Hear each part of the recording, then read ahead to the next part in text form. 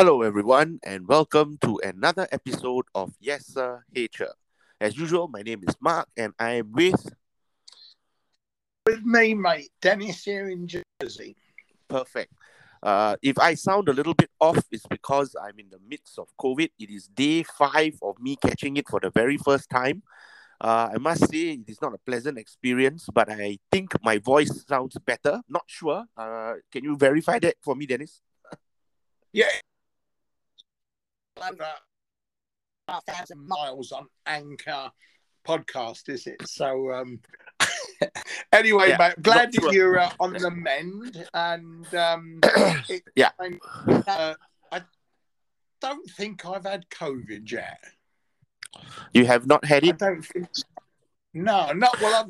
I've tested myself a few times, like in situations, and I've never tested positive. And funny enough, this is kind of strange that having been back in the UK, I usually get not lots, but I usually get at least one or two bad flus, and I've not even had that. So, I'll probably be sick next week. But anyway, it's been okay.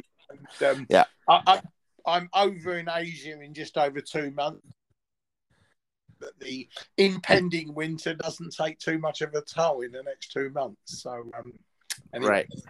Yeah. So it's not a pleasant experience, but like I said, No, well, one of the upsides is there is my voice sounds better. So maybe after this, I might just go and join a late night radio talk show, make some extra yeah. money.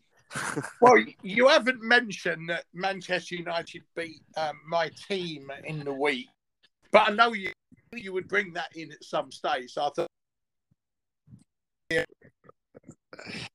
before your voice goes, To be honest, no, because everything has been hazy. It is one of the symptoms of COVID is you will start to feel very tired, and you will have brain fog. And yes, I do. I'm very extremely tired. I'm suffering from this headache, the size of the 6-3 defeat that Man City gave Manchester United. right? So Yeah. yeah, my nose is stuffed. Uh-huh. Yeah, so it's just like uh, operating almost on what would the word be on just automatic mode actually. Uh-huh. Yeah, so it's going to be an interesting experience to try and record the podcast and try to sound coherent. But let's see how we go, because I think we have Yeah. not done it for 2 weeks. And I think Right. Yeah. this is actually the 52nd, if not, or 53rd episode, if I'm not wrong. And really, that means we are in the new cycle of another new cycle for a whole year of new episodes. So maybe the new target we should aim for is the 100th episode, and then maybe we can do something special. Yeah. Okay, so today I think what we want to talk about was I sent you something, and that was because there was a little bit of maybe if I can give our listeners some context. Michael Fullan, practically everyone knows who Michael Fullan is. He is a preeminent author in the area of education and educational change, and more importantly, in the professional development of teachers. And he shared with a group of teaching and learning mentors in Singapore on his vision on why there are reasons to be optimistic as we come out of the pandemic, and as we continue in our journey to make teaching and learning meaningful and relevant for both students and teachers as well.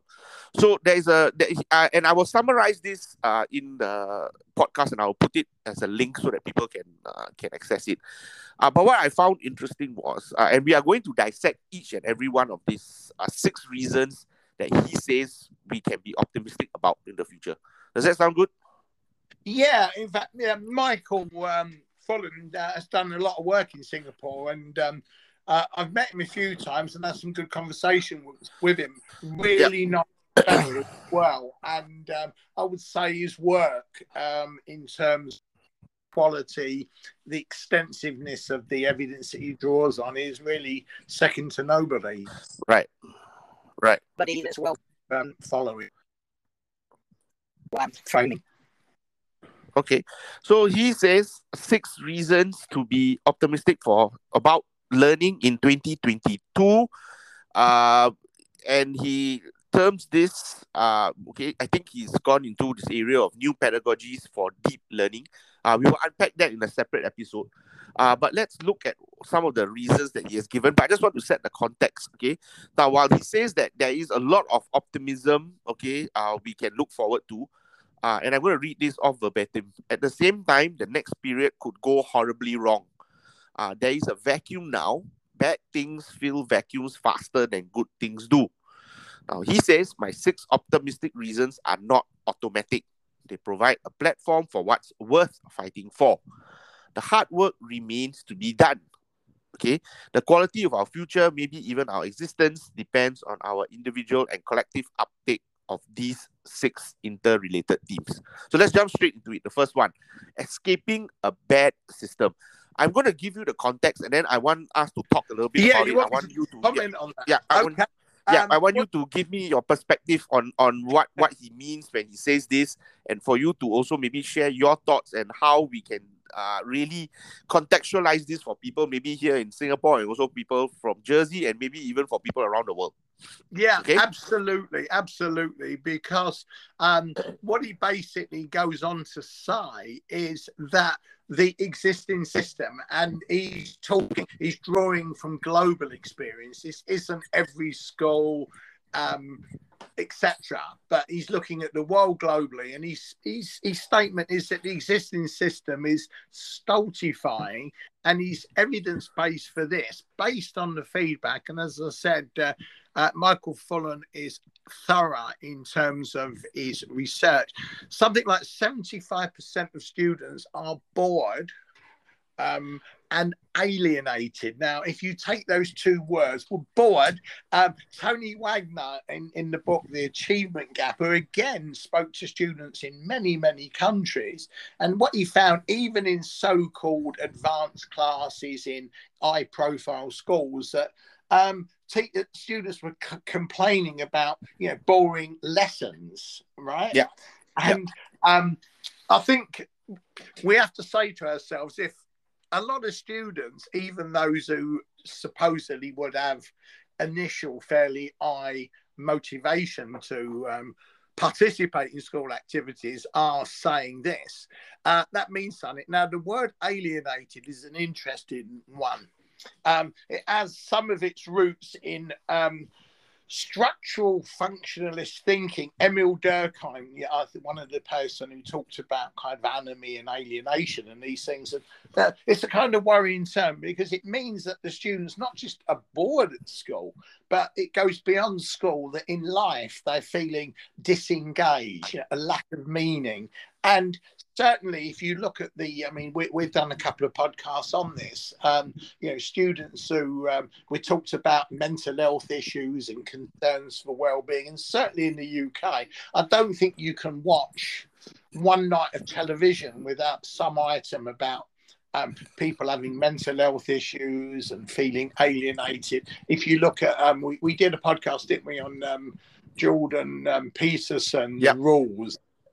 One of the things he talks about is the alienation, the lack of meaning for many people, especially the young. And so certainly this statement, escaping a bad system, if we take it to education, well, what is that bad system? I think there's a number of factors that make that a bad system, a bad system. And one is a curriculum that doesn't seem particularly relevant to young people living in the world as they experience it today, that we're teaching stuff that they're not connecting with, they're not feeling it's meaningful, and they're looking at a world where it's, we talk about the VUCA world, volatile, unpredictable, what's it called? What's the C sound for confusing, ambiguous, whatever? Complex, yeah, that kind of thing. That there's a mismatch between the reality that people are experiencing, and it is a challenging, it is a difficult reality, and the curriculum that seems to be kind of sterile. Not all of it, but we these are generalizations. But it's sterile and benign. And what's kind of happened is that with COVID, one of the things that Michael talks about is it's kind of, instead of students going into classrooms, that all of a sudden we've had to kind of do this stuff online, and it's maybe challenged what we do in classrooms to the extent to which that, well, maybe what we do across the curriculum needs to in some ways significantly change as well. So what he's saying is that maybe COVID and the movement away from a lot of the face-to-face stuff has said, well, hold on a minute, maybe this is time for us to improve the educational system, and in particular things like curriculum and the way we teach. So that's my kind of summary on that. Okay. What do you think? Okay, so what I just wanted to read that just in case people are just trying to get some kind of a link to what you just said. Number one, why he says there is a lot of optimism to be had in learning is, one is because 2022 we are coming out of COVID, we are escaping a bad system. So in fact, he already says it way back already in 2019 before COVID even struck. It was terrible, and you did give us that insight to why it is so. Equity problems, VUCA world, students are bored, lecturers maybe or teachers not finding it difficult to do good quality teaching and learning. And I think even Michael Fullan says inequality was baked into society and worsening. Now, what he then says is, in retrospect, we will acknowledge that we were fortunate to be jolted out of a bad system that was harming most of us. Hence, that silver lining in COVID. Okay. Yeah. Indeed, escaping a bad system is reason number one for being optimistic. Now, would you then say? So my thoughts on this would be: is it really a bad system? Okay, so you must understand where I'm coming from. I'm biased because I come from a relatively decent or good system from Singapore. The best in the world, mate. Yeah. I still say that. I say that wherever I go. Yeah. So how then do we make sense of a bad system when we have absolutely no inkling of what a bad system is? Don't get me wrong, this is not an arrogant statement. And No. People who are listening should not be writing in and saying, oh, how can you be so arrogant? So no, that's not my point. My point would be is we do not suffer from a lot of these things of inequality and so forth. Mm-hmm. So how then does that make sense in a system like Singapore? How then do we escape from our system, which is generally viewed quite positively from around the world, to something that could be even better? So while ours may not be a bad system, ours can be what I would call a better system. Now, having seen both sides of the coin, because you are now back in Jersey, and also taught in Singapore, how then do we bridge that gap? And what is it that we can see for Singapore to think about if maybe escaping a bad system doesn't make sense for most Singapore teachers at this point in time? You have really put me in a situation now, because if I look at the Singapore system, and I have actually written some articles of what can be learned from the Singapore education system. And so I'm known here to be a supporter of the Singapore system. I think all the Singapore system can do to improve is incremental. And that is the thing about Singapore that I like so much is that kind of when you talk about arrogance, the thing about Singapore, it's not arrogant. That's what I like about it. It does some great things without any sense of hubris. Whereas in some Western countries, and I'm going to be very careful what I say here. Exactly. I'm certainly not talking about Jersey. Jersey is a small island. It's not governed by England. It's got its own state. And I would say, I'll be honest with you, Jersey is one of the really good places globally. I'm not saying that because I'm in Jersey. If I didn't think that, I wouldn't be staying here. It is, in the sense, it's a little bit like Singapore because it's got its own kind of bit of a bubble. It's an island. It's self-governing. It's a place that banking, finance industry, and it's you could say it's a generally affluent place. That's not to say everybody's millionaires, and I'm certainly not one of those. But it's not a society. We don't have an unemployment. It's a very expensive place. I think the figures show that Jersey is taking, well, it depends on what matrix is or matrices or whatever you use, one of the most expensive places in the world. And yeah, a lot of people here will say it's an expensive place. Yeah, okay. But it's a bit of a bubble. So I'm looking at probably the UK and what I see, my experiences and contacts. Yeah, that probably I would fit many of it. Again, in the UK, what you've got to remember is that you've got a variety of types of school, and different areas would have different issues. But I would say if I look at the English system, I can see what Michael Fullen is referring to, yeah, without doubt. But sadly, there is a hubris about the UK now. You only have to follow what's happening politically here to see, does anybody have to say it's a bit of a mess? Yeah. So I just want to say no more on that. But yeah, I mean, it's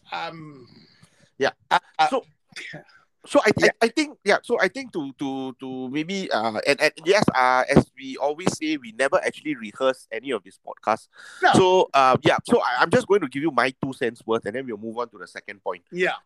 So again, I think while we don't really have a bad system, we can have a better system.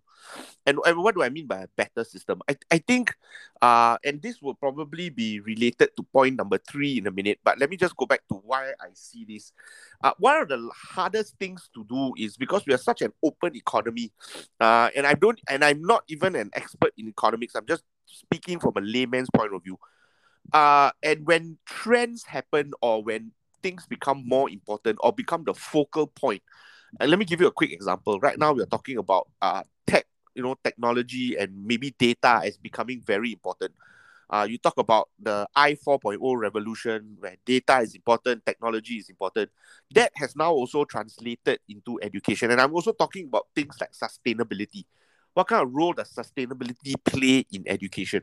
Now, when we talk about a better system, I mean a system that's a little bit more agile, a little bit more flexible, a little bit more, I would say, more, a bit more in tune with what the world wants, what the world needs, that we are able to respond a little bit faster. Now, when the whole country responds, and because Singapore is so tiny and so small, we can actually do a coordinated effort quite quickly.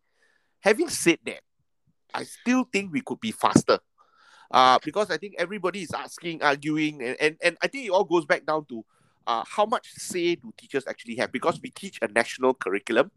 So they don't really have a say in deciding, I'm going to class, I'm going to teach this. They probably have a say in the way they teach, but not what they teach. So I think that's something that maybe we could think about in terms of a better system. I'm not saying it's a bad system again, don't get me wrong. It has worked for us for many years, and it can continue to be better. So that's my thoughts on that, escaping a bad system and for Singapore to be in a better system. Okay, yeah, 100% follow that. But Mark, when I arrived in Singapore, first conference I went to was Thinking Schools, Learning Nation, and Goh Chok Tong, who was the Prime Minister there, again, a really delightful chap.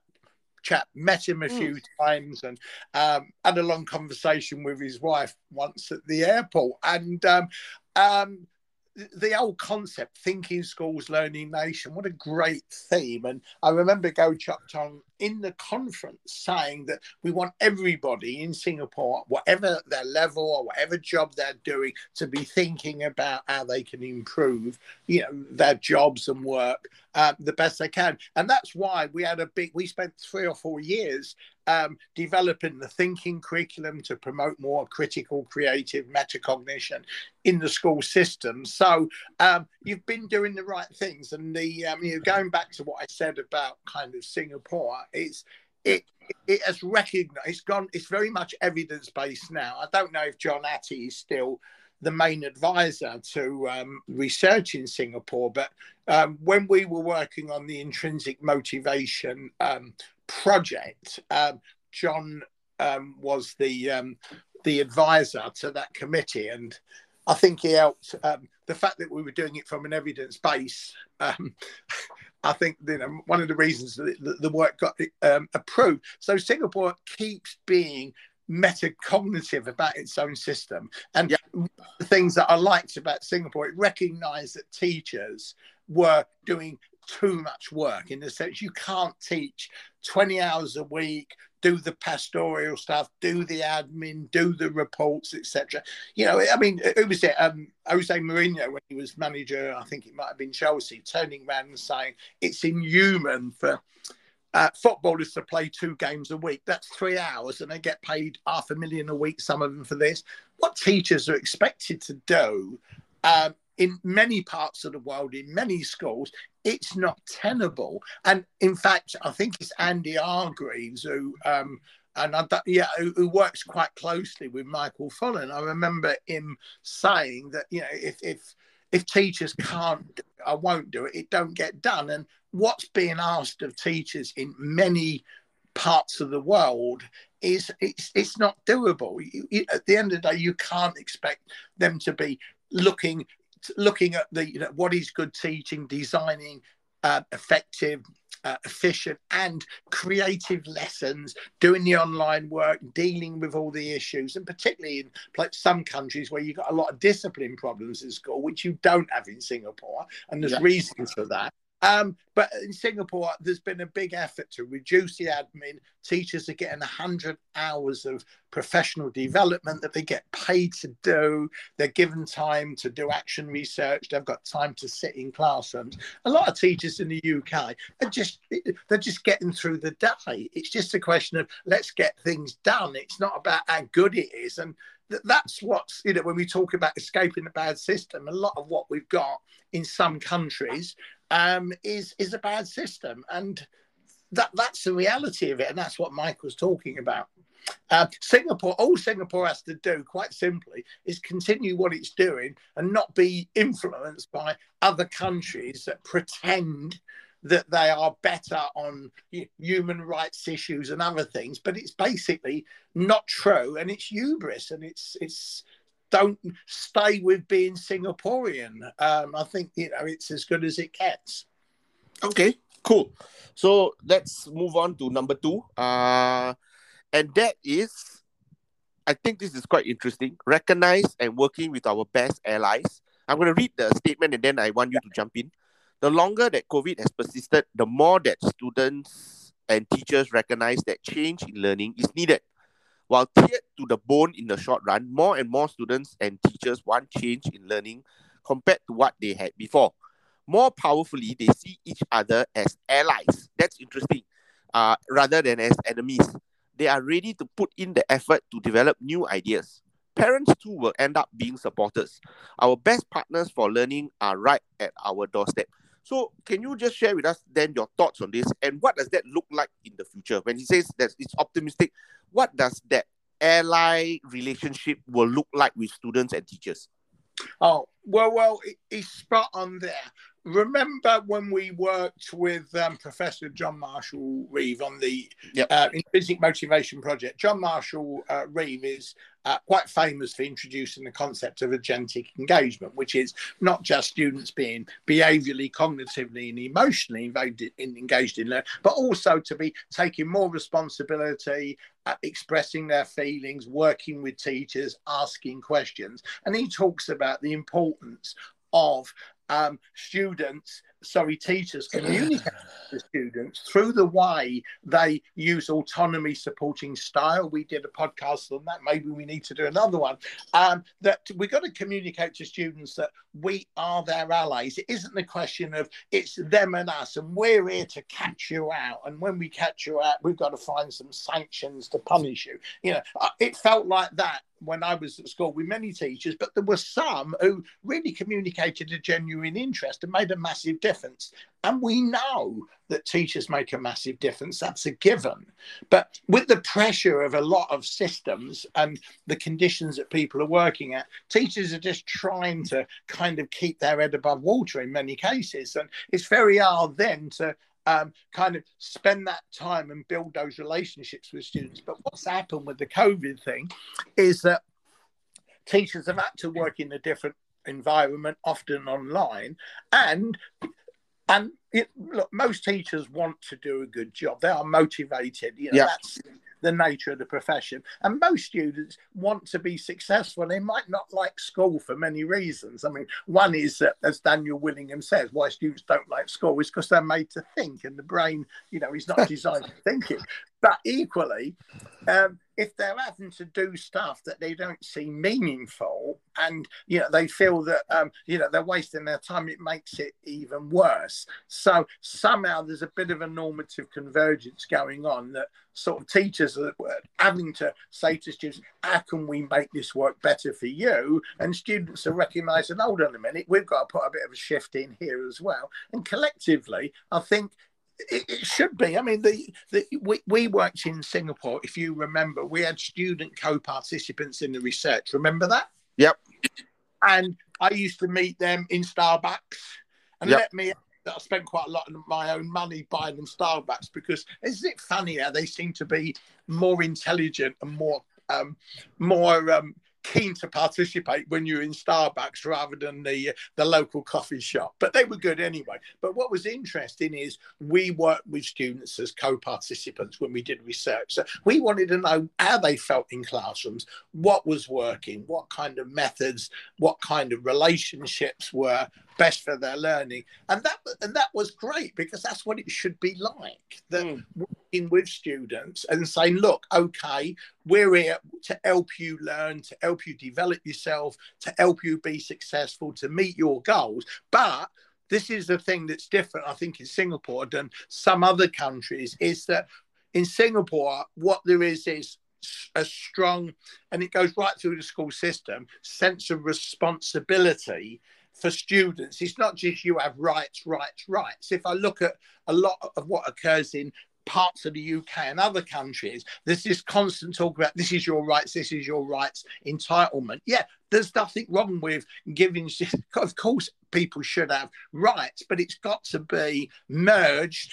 And I think we talked about this when we talked about Jordan Peterson. There's got to be responsibilities.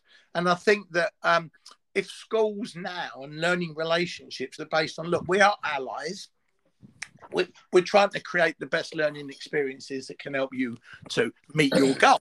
But it's not a question of, teachers do all the work and students sort of say, well, this, that, and the other, and can complain and not put a shift in. It's got to be a two-way process. And I think if that's got to be a new learning relationship. And John Hattie, again, Invisible Learning, was talking about the ideal thing is when teachers are also students and students also teachers, and we're all trying to share our experiences, put collective effort in to get the best pedagogic arrangements, the right methods, and we know a lot more about teaching, and that's one of the things that's going to crop up.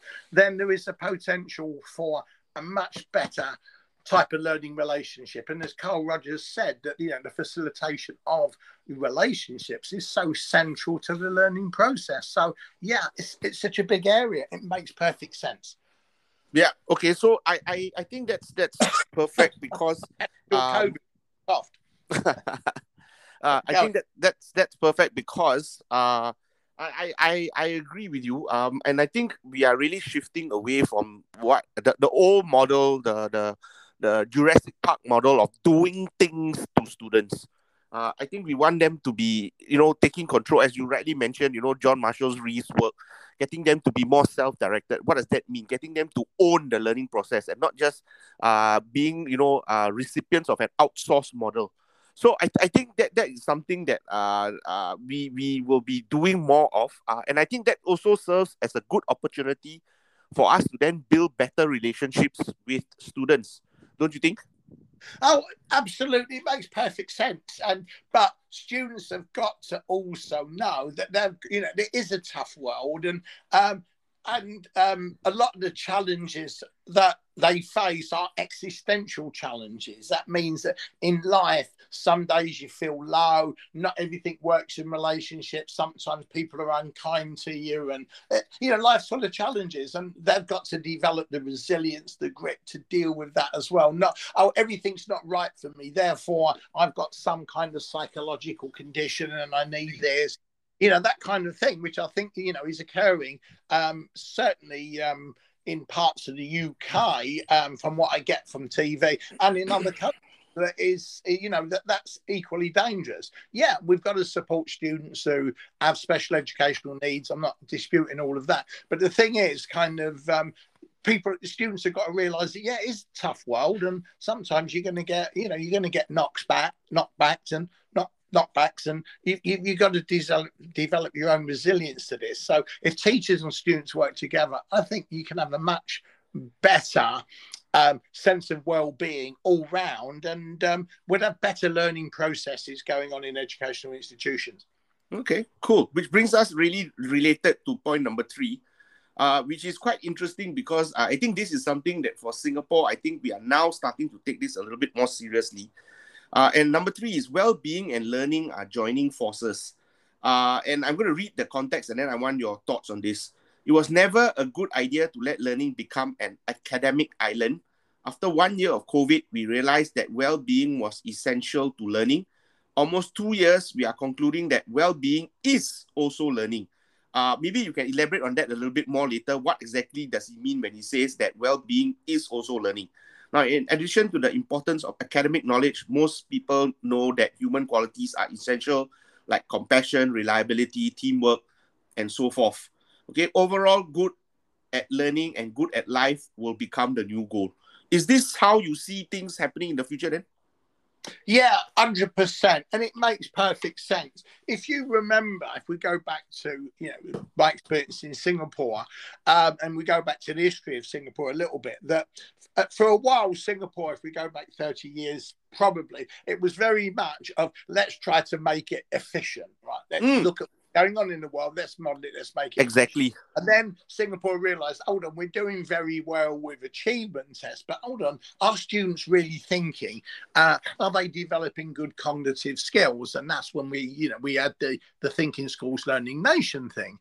And Singapore really addressed that well. And then we developed that type of cognitive thing. So Singaporean education was not just seen as students passing exams, but also coming top of leagues. When I talk about the kind of tables, the metrics is that they use, also on problem solving and creativity. So the kind of notion that Singaporeans students only did well because they worked 16 hours a day and they were beaten up, by the system, and it was all based on attrition. Suddenly that argument started to fall apart. There's still people in the West who would say that the Singapore system's like that, but they don't know it.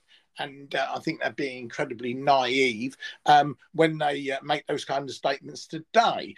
But then we recognise in Singapore, hold on a minute, we do need to develop aspects of character. And we had campaigns in Singapore like the kindness campaign and graciousness and things like that. And that was kind of touching on this thing that, hold on a minute, we don't want students who are just doing well at exams. We want students who, hold on a minute, have a sense of local identity, but also an awareness of being a global citizen. And that's where values started to become a big part of it. If you look at the Singapore system, there are now equally core values that relate, I think, to very evidence-based moral principles. And if you draw on Sam Harris's book, the moral landscape, that we've got to have people who are well-rounded, who understand themselves, their needs, are able to manage sort of personal wants and needs with the need for us to work collaboratively, the teamwork, work with other people. And if we're nice to other people, they're more likely to be nice to us, the compassion bit.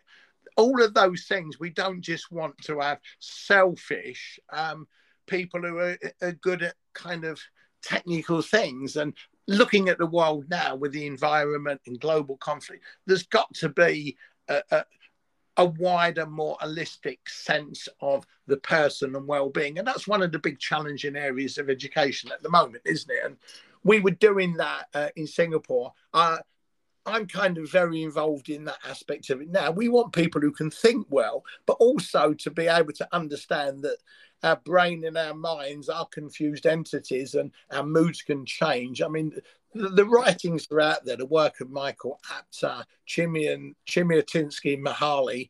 I think I've gotten very near to pronouncing that. Steven Pinker. I mean, managing the mind holistically and not just cognitively, and the way we interact with other people and the types of association that we form. And Michael Fullan goes on, doesn't he, to talk about changes in systems, relationships, leadership styles, and all these things. We've got to have the development of the old person based on what we now know about the mind and the brain. And it's a challenging entity, but it's got to be essential for the future of humanity, because without that, I think, it really is a worry. As Michael Fullan said, we can go one way or we can go another way. It's like looking at the universe. It could be pregnant with hope in the sense that there is a massive meaning to the universe. It's thriving with life. There's something way, way important. Or it could be just a big mechanical system of nothingness, and we are the freaks of the universe. We just don't know. But what do we want to be? Do we want to be optimistic? Do we want to try to, make this a sustainable planet? Do we want to have people who are developing as human beings? And we've got to frame that carefully. It's a very exciting open field. So I can see why he's saying we can be optimistic, and if we are optimistic and we do the right things, particularly in education, but education is only one part of the wider system, and that's why teachers are so important, because teachers globally, if they are teaching stuff that is more relevant, and obviously it's not just teachers, it's the old system. If teachers are told to teach stuff that is not working, the bad system, then that they're in a terribly difficult situation. They are a key part of the team, but it's like having some good footballers but a shocking manager, that kind of thing. Yeah. Okay, so I think you hit the nail on the head. I totally agree with you, because I think, for the longest time, Singapore has always looked at efficiency as one of the models, and also about, making sure that it is about survivability, about building the economy. So when we talk about well-being and as learning itself, that is, I think, quite a radical shift in terms of the way we view education.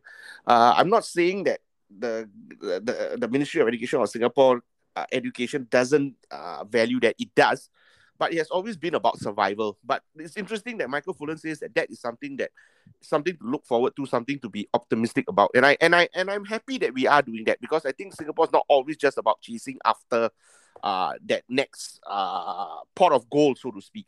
So yeah, so that's number 3. Let's move on to number 4. And this one is going to be interesting. So I would love to get your thoughts on this. Number 4 states new, more powerful forms of learning are on the rise. And I'm going to read this. 3 forces for better learning are converging. One consists of new purpose, belonging, meaning, and global competencies. A second involves equity and thriving for all, becoming deeply integrated in all learning. And 3, the third consists of breakthroughs in the science of learning and development related to immersive whole child learning with respect to pedagogies, partnerships, learning environments, and leveraging on digital. So can you just maybe summarize this for us? What would that look like in layman's language, and why we should be optimistic?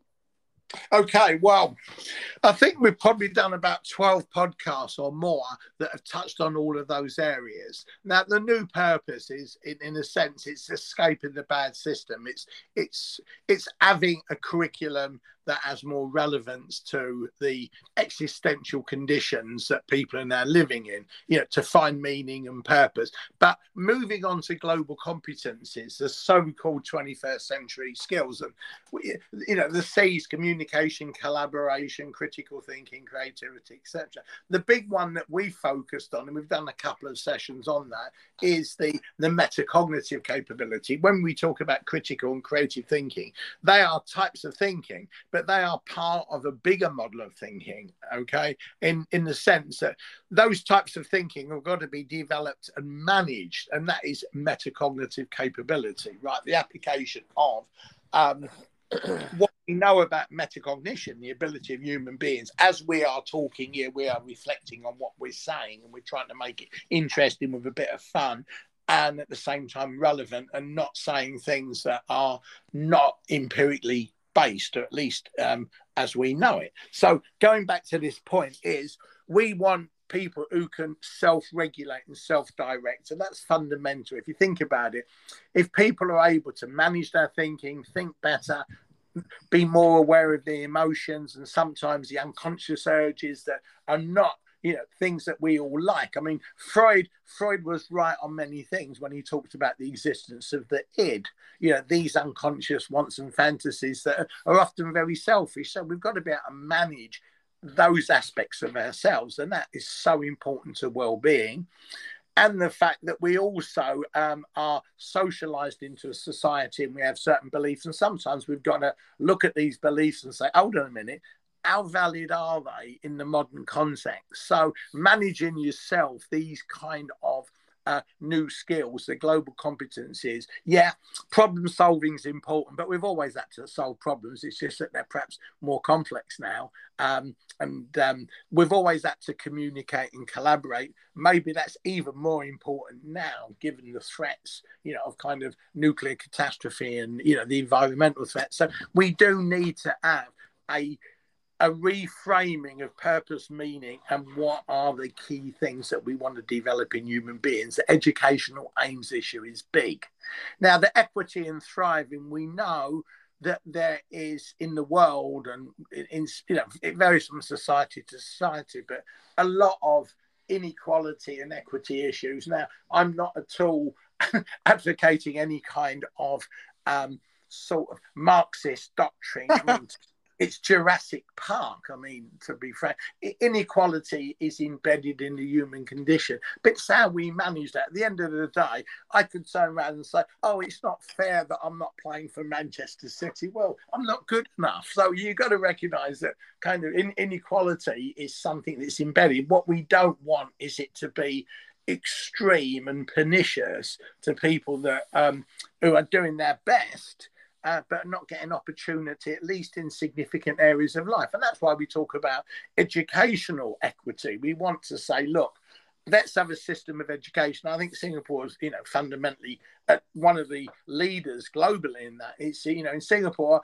all kids have an opportunity, irrespective of their economic background, to be successful in the educational system and beyond that in terms of the skills future of that. But at the end of the day, some people will work harder than others, and and if you work harder and you achieve more, then perhaps you're entitled to more rewards. But the idea of trying to use equity where possible to give people opportunity, I think makes really good sense.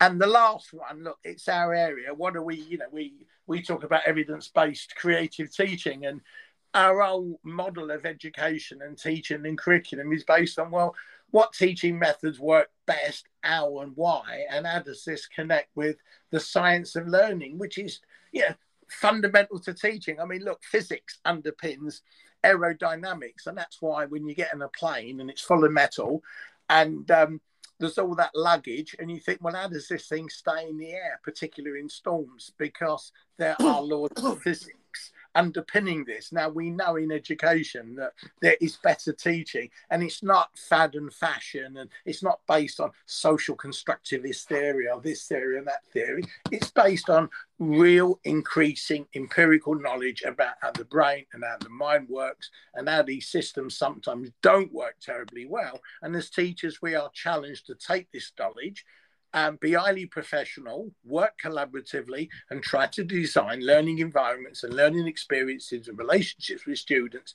and hopefully with the most useful, relevant knowledge. And that's always difficult to define because knowledge is increasing exponentially, and that's what makes the whole educational system both challenging and potentially exciting. It can be a complete mess, or it could be our salvation in the future. That's my summary. Okay, so that's something for us to think about. And I hope listeners are getting a chance to digest this and getting also to think about their own ways in which they are interpreting these reasons to be optimistic. I'm sorry I'm rushing this through a bit because we are on a clock. Because we don't really rush. We don't really do more than an hour for a podcast. Then we just have marginal utility. So we're going to go on to number 5, and that is diverse leadership will grow and present new benefits. And what he says is, by diverse, I mean, as in Michael Fullan means, leaders of all ages, especially the young and people of a variety of ethnicities, genders, and backgrounds. General populations are rapidly becoming more diverse. Sheer numbers will push diversity upwards. Discrimination will remain, but there's a hidden benefit here. People who struggle and move up generally make better leaders. As this becomes more known, it will result in more effective leaders becoming appointed. And he says this movement will face prejudice, but because the potential leaders will be better and more plentiful, it will gain momentum. Again, like I said, this is something that maybe, and I hesitate to say it, but more of a Western, I would say, priority, not so much maybe in Singapore. But where do you see that happening, or how is that going to impact teaching and learning then? Oh, that's an interesting one, Mark. To be honest about it, I mean, I think, he's starting now to, as you say, get caught up in pleasing certain aspects of Western thinking. To me, that's not different than equity and thriving. If you've got more equity and people are thriving, to me, this whole notion of ethnicity and gender and that, to me, these are old conversations that we should have passed ages ago. And the notion that, look, if you're good enough, you're young enough, and it shouldn't matter. What I noticed in Singapore, to be honest with you, that even though you've got different ethnicities and cultures, at the end of the day, not everybody, you can't legislate for brotherly love. And I think there's a really big point to be made here. And I'm going to stick my neck out that often racism gets mistaken for preference. Like, for example, I can totally understand somebody of a particular religion or a cultural background to prefer to marry or socialize with people who've got similar interests. I mean, if you think about your friends, why are we friends? Apart from the fact that we're really nice people committed to education, because we like certain sports, we're interested in education, we have a sense of humour, we're open people, we recognise that we might not always agree on things, particularly if Tottenham are playing Manchester United, but we can live with that. What we've got to work with is people to be more accepting of differences, but at the same time, because they might prefer to employ somebody who has got a better personality type for the job or whatever it is, that as long as it's not over kind of discrimination. I'm not going to employ you because you're young or old, or you're this race or that race. Most people will naturally discriminate. They don't naturally discriminate on those things. And I think the big danger in the West, we're getting so obsessed with this now, it can become an entitlement. So in other words, I could say, look, I'm old. I would expect to some extent that people may not employ me in the job because they think, well, we'd rather somebody, or whatever. I can kind of accept that. And I think we've got to get used to the fact that look, people do have preferences. And if we stop talking about this and keep making such a big issue of it, it's not such a problem. And where people who are overtly discriminating, they're the people that, we should point out and say, look, this isn't right. But to make it something that everybody's looking at finding, oh, well, I haven't got this because of that. I don't think that's terribly useful. I think Singapore's got it about right. That at the end of the day, my experience in Singapore is that in the main, maybe Chinese people tended to more marry Chinese people, and across the board, same with Western people. And it ain't about being racist. It's just because you've got the similar interests, cultural background and that. And it makes sense. But I didn't see evidence in Singapore, people not getting jobs because they were of a particular race or religion. If I'm employing someone, I want the best person for a job. I'd even employ someone who supports Arsenal if they were the best job. So I think we've just, in the West, we've got obsessed with this term, and it's just become almost a cultural nemesis. Well, I don't think we're dealing with it very well in the West. So I'm of course we want people to be more equity, and leaders to be from different genders. And for me, that's just a given. I mean, I thought that was a given 30 years ago or 20 years ago. Okay, maybe not 50 years ago. So that worries me a little bit, that we can get obsessed with that. Let's just try to develop core values, things like being kind, having empathy, being tolerant, being gracious, looking at the evidence about things. And let's focus on that more than kind of trying to find this obsession with political correctness. To me, I mean, I'm just giving you my view, okay? Yeah. So that makes perfect sense to me. And I hope you didn't feel that, oh, Mark's just taking the easy way, let's just dump it to Dennis. That wasn't the point. It's because I think we are quite proud of our diversity. And I think we more or less have it. I wouldn't say it's perfect, but I do think we do have that opportunity for it to happen. So I think that's something to remain optimistic for us. But I'm going to end off this segment by looking at the last one. Believe it or not, we're already talking for almost close to an hour. Time passes by. It's a big topic. We could continue this conversation for a lot longer. I mean, in another podcast. So let's finish up with the last one, which is number 6, which is systems will begin to change. So he says, believe it or not, when dysfunctional systems don't change, they eventually are replaced. We are beginning to see radical cracks within the system toward what I would call greater action founded on principle of systemness. Okay. Now he defines this as the latter is an awareness on the part of larger numbers of people at all levels that the system needs to be changed, and that such change is the responsibility of people from all levels. Okay. So I'm going to get you to make a bold prediction instead of maybe just explaining this, because it's quite clear. What system do you see changing in education down the road? Maybe in the next 5 years, what would be one radical system change you would expect to see, or something for us to expect to see?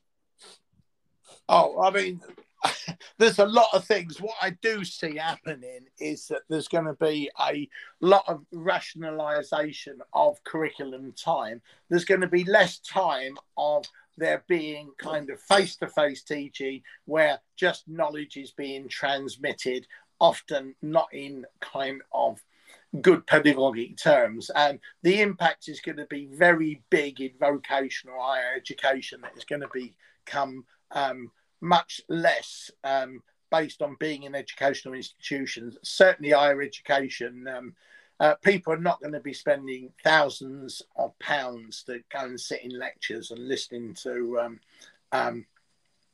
kind of lectures that are just packaged bits of knowledge. There's going to be a big change to people having to learn more in networks, collaboratively, online. Maybe there's going to be a decline, I think, in vocational educational institutions having a captive audience. That's just one thing that I think is very apparent. There's lots of other things, but hopefully teachers and students being more allies, I want to see that, and I think that's going to happen. It has to happen. Yeah. Okay. Thanks for that. My personal... it's a big area. Yeah. I totally agree with the part about the rationalization of curriculum time. I totally agree with that. I would think assessment would be radically different in some form or another. A lot more skills-focused, skills-based. Yeah. And I think you will move away from, pen and paper type of assessment. I personally think so. Yeah, I do as well. Yeah. Okay, so that's my prediction. So that's it. That's really our 6th interpretation for why Michael Fullan says that we should be optimistic about learning in 2022. So we hope you enjoyed that. So let's move on to part 2, which is my favorite part of the podcast, as always. Dan, you want to go first? Anything for you to share? Anything that you found interesting? Anything that you think people can benefit from? Well, I think what we've just spoke about for the last 53 minutes is pretty interesting and relevant. I mean, when you sent me Michael Fullan's thing, I looked at that and I thought, yeah, that we are in that landscape. And I think the most important learning is for more teachers globally. This is the thing I'd really like. And But again, there's reasons. I mean, the very reasons that teachers perhaps are not as engaged in the things that we're engaged in, looking at this. How many teachers will look at Michael Fullan's work because they haven't got time? They've got this form to fill in, they've got that to do, they've got this administrative, this problem. The big thing that keeps coming to me is teachers having more time to really look at their practice, be supported, a greater level of professionalism, and let's try to get away from the. I want to see more organisational intelligence in educational institutions, and there is a lot in many of them. I mean, when we are talking generally, I've worked like you in many schools, many institutions, and I've seen some great schools with, great principals, a lot of quality teachers, and that's what we want to see. Look, in the UK, I think the highest rate of attrition is in teaching. Now, that says something's fundamentally wrong, isn't it? Yeah. And that's probably not just in, the UK, but elsewhere. I think, one thing about Singapore, I think you've kind of made probably, and there's other countries, I mean, Finland, and you can go on, and, parts of Canada that seem to have there seems to be a better evolving of an educational system. And wouldn't it be nice to see that more global? So that's all I've got to say, really. Okay. So for me is I don't have an edutech tool. To be honest, is because I've been down and out with COVID, and the last thing I want to do is fool around with some, because the headache is really killing me. But I want to share something and relate it to what Michael Fullan talks about in terms of well-being and learning are joining forces. We have a lecturer who has actually left Singapore Poly to start his own company that focuses on wellness in students. And he has his own channel called Positive Arena on Spotify as well. It's a podcast where he offers tips and also strategies for where teachers can make use of some of these positive psychology methods and tips in their own classroom to build resilience and mental well-being for their students. So if you are one of those who is now really recognizing that well-being and learning are joining forces, I would recommend that you check out the Positive Arena. I will leave a link as usual in the show notes so that you can go and check him out as well. Okay, so that's my sharing for the week. And as usual, we hope you enjoyed today's session. If you want to write to us, please do so at evidence-based-creative-teaching@gmail.com. Once again, it is evidence-based-creative-teaching@gmail.com. We look forward to hearing from you. So we are done for this week. What's the plan for the rest of the week, for the weekend then? For me, for the weekend, I've got a fair bit of work to do, possibly some stuff in Malaysia. So when I come over, I may be staying a little bit longer. That's good. Doing some of that. So, and also got work to do here. And I would try and chill out and enjoy the Premier League football a little bit more than what I did Tottenham's game against Manchester United, let me add. And also, I need to get down to the gym. I've not been in the gym for over a week, so I'm getting a little bit kind of chubby. Okay, so you take care. Yeah. Hopefully, I get up to speed soon, and then I'll sound better next week when we speak to you again. So take care, everyone. Have a good and safe weekend. Take care and goodbye. And goodbye from me.